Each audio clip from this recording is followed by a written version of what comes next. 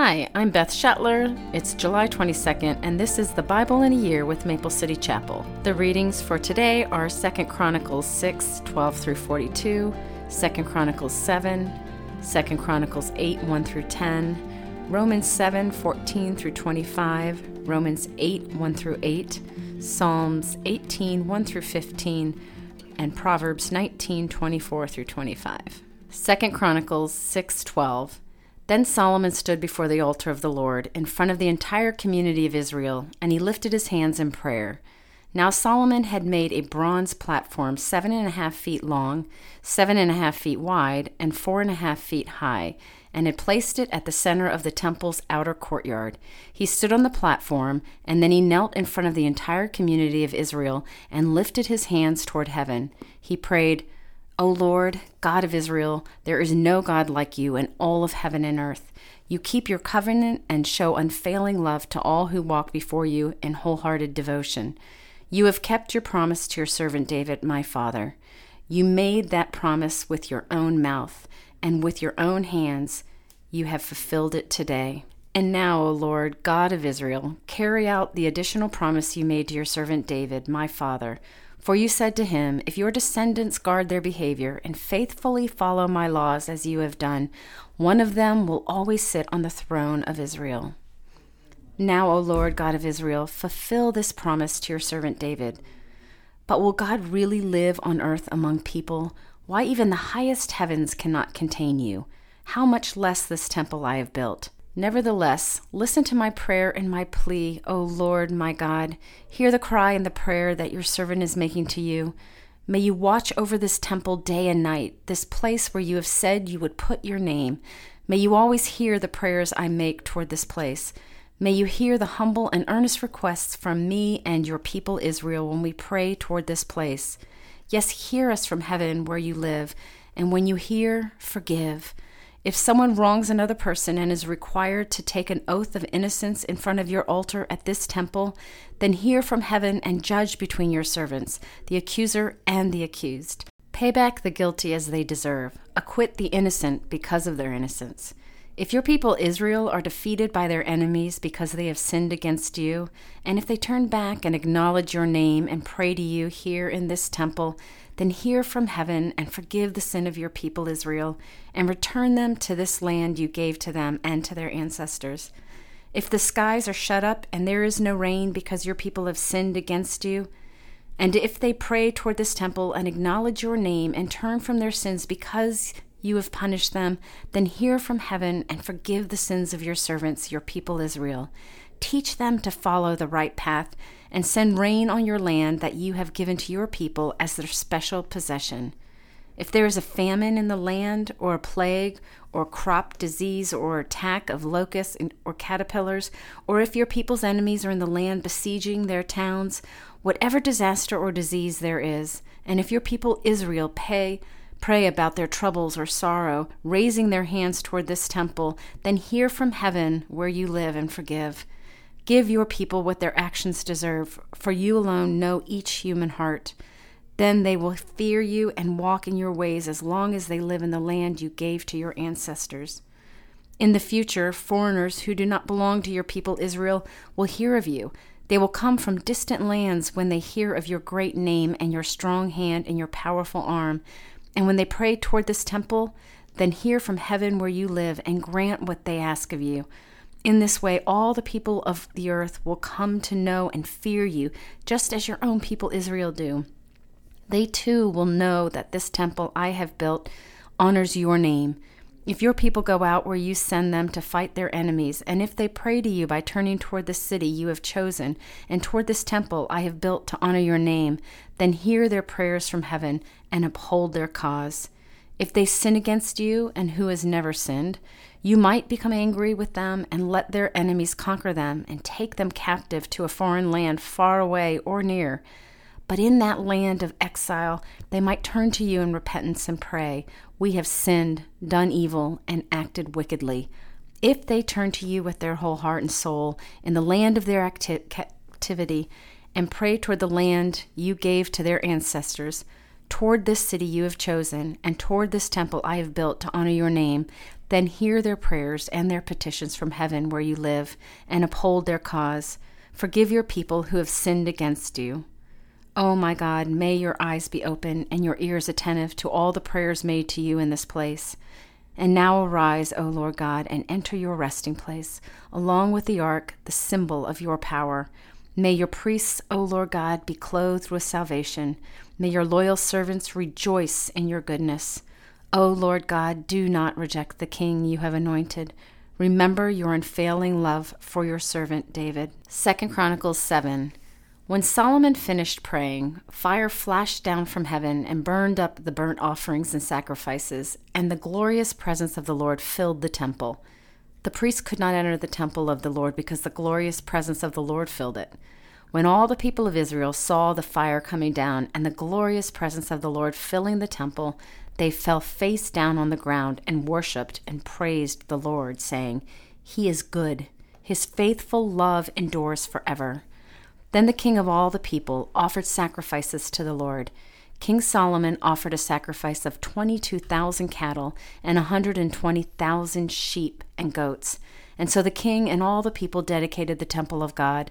The priests took their assigned positions, and so did the Levites, who were singing, "His faithful love endures forever."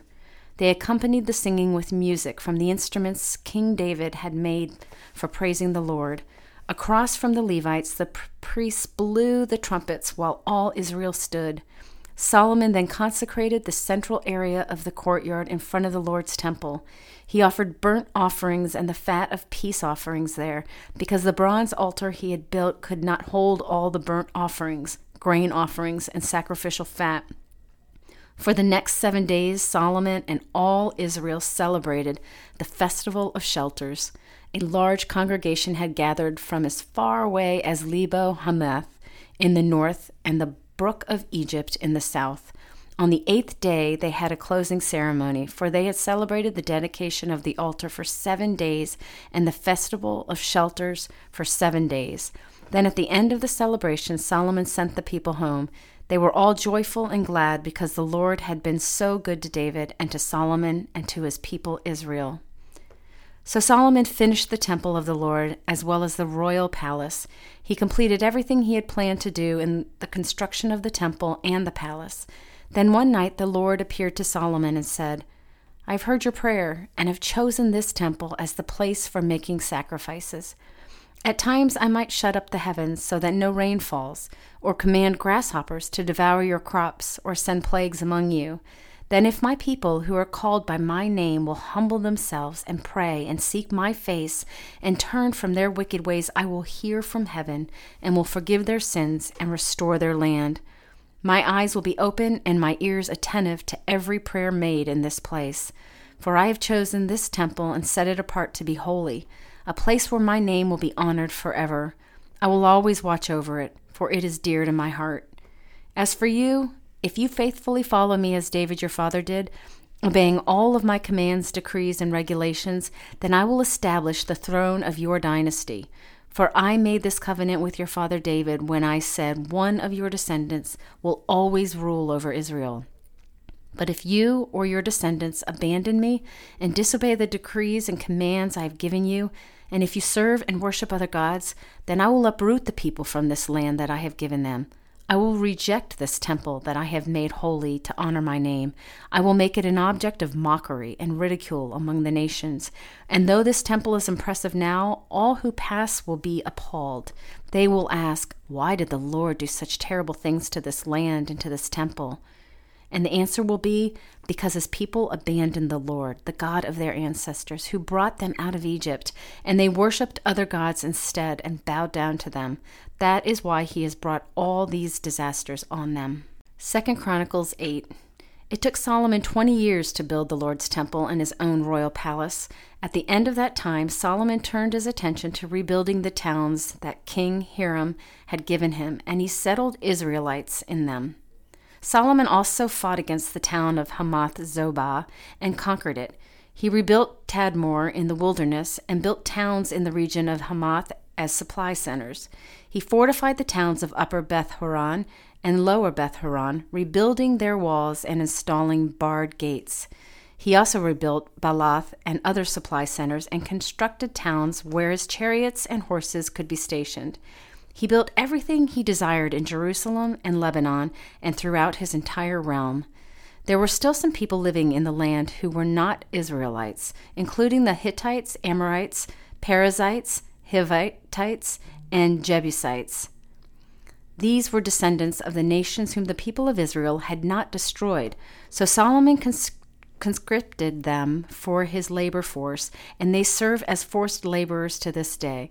But Solomon did not conscript any of the Israelites for his labor force. Instead, he assigned them to serve as fighting men, officers in his army, commanders of his chariots and charioteers. King Solomon appointed 250 of them to supervise the people. Romans 7:14. So the trouble is not with the law, for it is spiritual and good. The trouble is with me, for I am all too human, a slave to sin. I don't really understand myself, for I want to do what is right, but I don't do it. Instead, I do what I hate. But if I know that what I am doing is wrong, this shows that I agree that the law is good. So I am not the one doing wrong. It is sin living in me that does it. And I know that nothing good lives in me, that is, in my sinful nature. I want to do what is right, but I can't. I want to do what is good, but I don't. I don't want to do what is wrong, but I do it anyway. But if I do what I don't want to do, I am not really the one doing wrong. It is sin living in me that does it. I have discovered this principle of life, that when I want to do what is right, I inevitably do what is wrong. I love God's law with all of my heart, but there is another power within me that is at war with my mind. This power makes me a slave to the sin that is still within me. Oh, what a miserable person I am. Who will free me from this life that is dominated by sin and death? Thank God. The answer is in Jesus Christ our Lord. So you see how it is? In my mind, I really want to obey God's law, but because of my sinful nature, I am a slave to sin. Romans 8. So now there is no condemnation for those who belong to Christ Jesus, and because you belong to him, the power of the life-giving Spirit has freed you from the power of sin that leads to death. The law of Moses was unable to save us because of the weakness of our sinful nature. So God did what the law could not do. He sent his own Son in a body like the bodies we sinners have. And in that body, God declared an end to sin's control over us by giving his Son as a sacrifice for our sins. He did this so that the just requirement of the law would be fully satisfied for us, who no longer follow our sinful nature, but instead follow the Spirit. Those who are dominated by the sinful nature think about sinful things, but those who are controlled by the Holy Spirit think about things that please the Spirit. So letting your sinful nature control your mind leads to death, but letting the Spirit control your mind leads to life and peace. For the sinful nature is always hostile to God.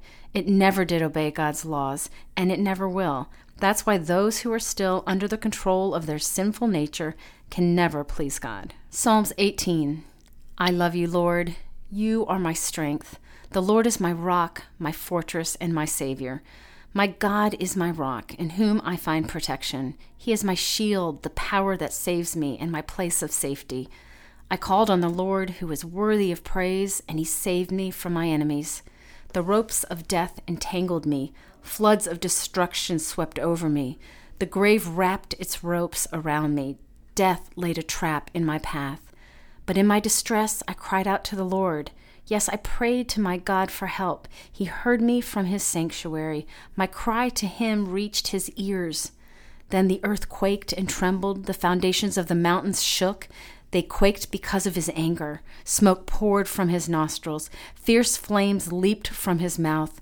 Glowing coals blazed forth from him. He opened the heavens and came down. Dark storm clouds were beneath his feet. Mounted on a mighty angelic being, he flew, soaring on the wings of the wind.